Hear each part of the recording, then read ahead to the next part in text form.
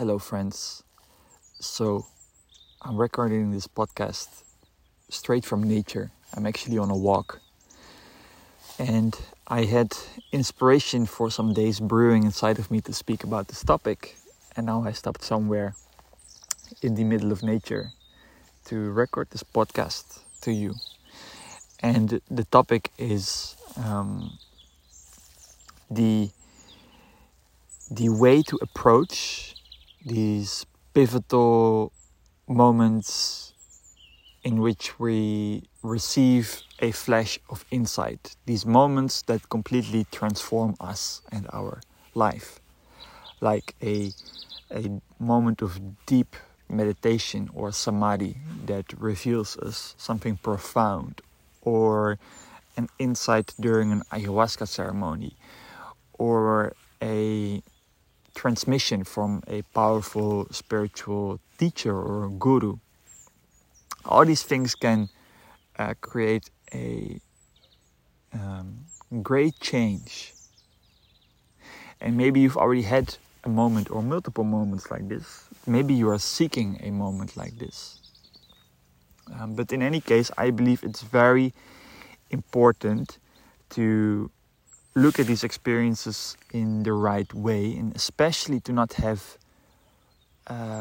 delusional expectations of them, because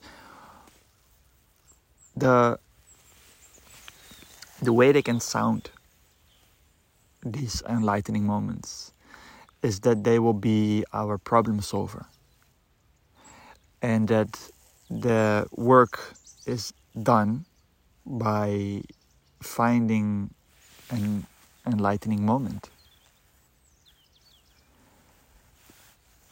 And I myself have also I've projected many things on enlightenment the first time I heard about the word.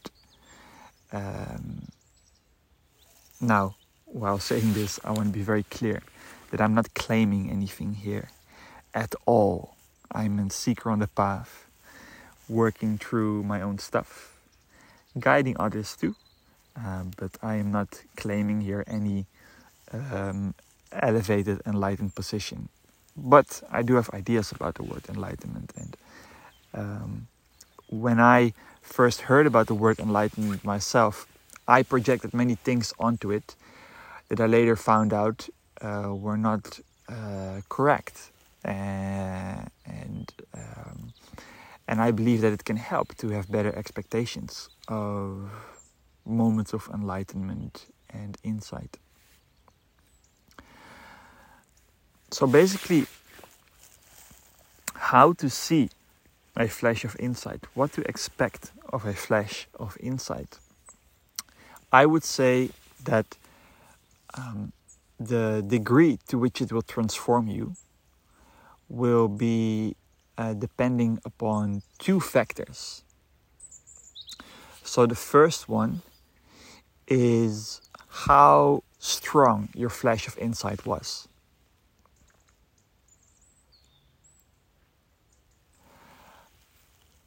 Because it will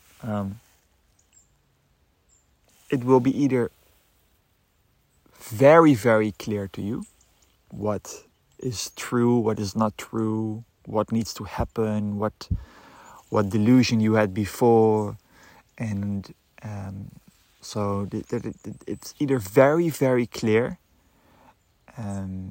so clear that it just will never fade away, or it's a little bit less clear, or it is still very clear in that moment, but it still fades away rather soon and you start to doubt it a little bit again. But depending upon the strength of the insight and how much the way it convinces you, how much it lasts, this will strongly influence how deeply you will start to integrate that insight, which immediately leads us to the second factor that will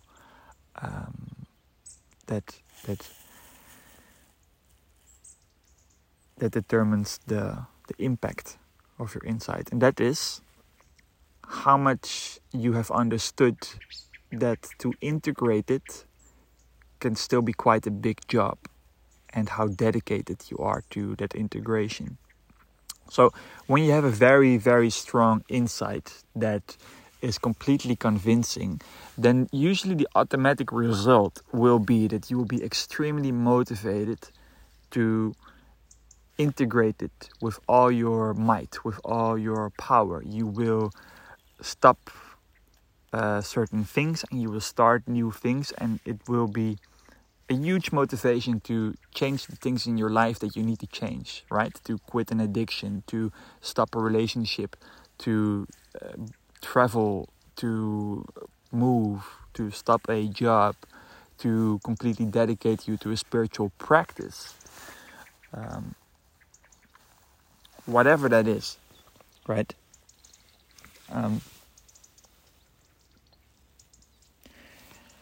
And when our insight is a little bit less strong, or when it fades away, and when we have not understood that it's still going to be up to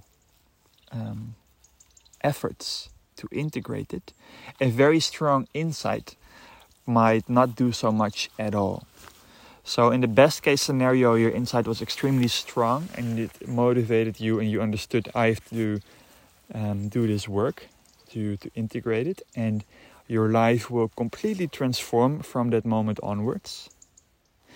And in the worst case scenario, you have a strong insight, you kind of neglect it, there's nothing around you that stimulates you to hold on to it in your environment, so it will never completely fade away, but it will stay in the background, hidden now, and you have not understood that it is up to you to do the work.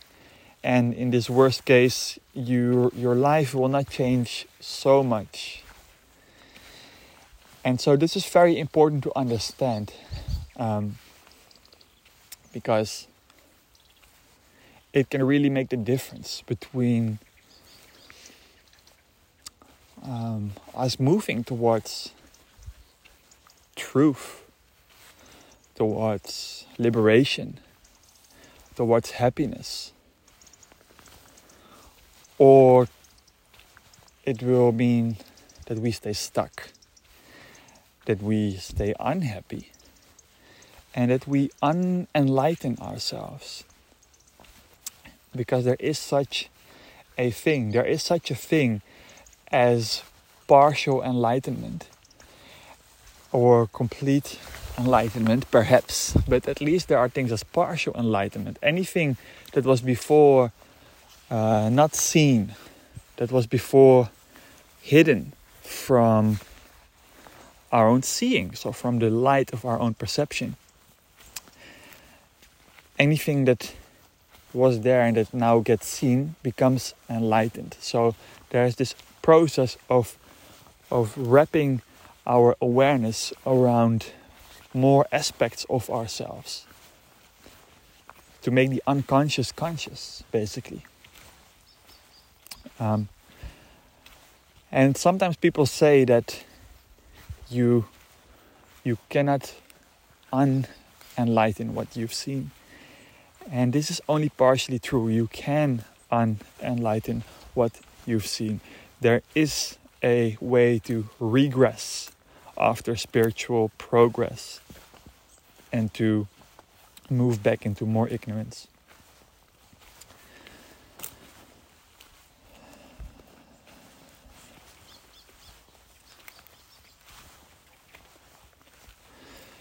So really, what I'm basically saying here, what I'm basically hopefully inviting you to, or what will be, if this leads to a certain insight, what will be the natural invitation from you yourself to yourself, is to not underestimate the efforts that you will need to make, and to not overestimate how much you can lean on a profound experience. The true invitation here is to not lean on anything, And it's to completely empower yourself to make the change.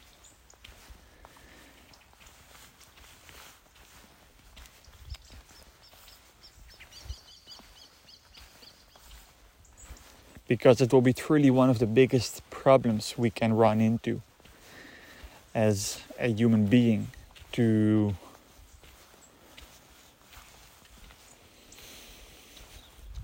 wait for that miracle to change us. It will be a huge problem if we don't believe in miracles.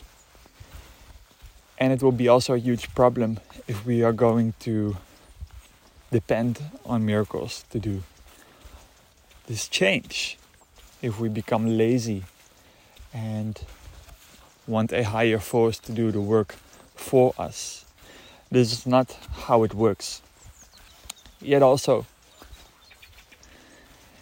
I am reciting here the words of Swami Atmananda Udasin, my teacher in Rishikesh in India, of the Advaita Vedanta ashram. And he said in a satsang, you are not the doer of your enlightenment. You are not the one who determines how far you will get in your spiritual progress. But your sincere efforts do make enlightenment and continuous enlightening more likely to happen. So there is this profound balance that we cannot really understand with the mind, between doership and non-doership, between effort and complete surrender, between depending upon miracles and between taking profound ownership. So it's such a beautiful topic, and it's such a beautiful thing in our spiritual quest, if this really lands for us, because it will really help us to move forward and to do the work and to let go of any silly thought that we are doing the work.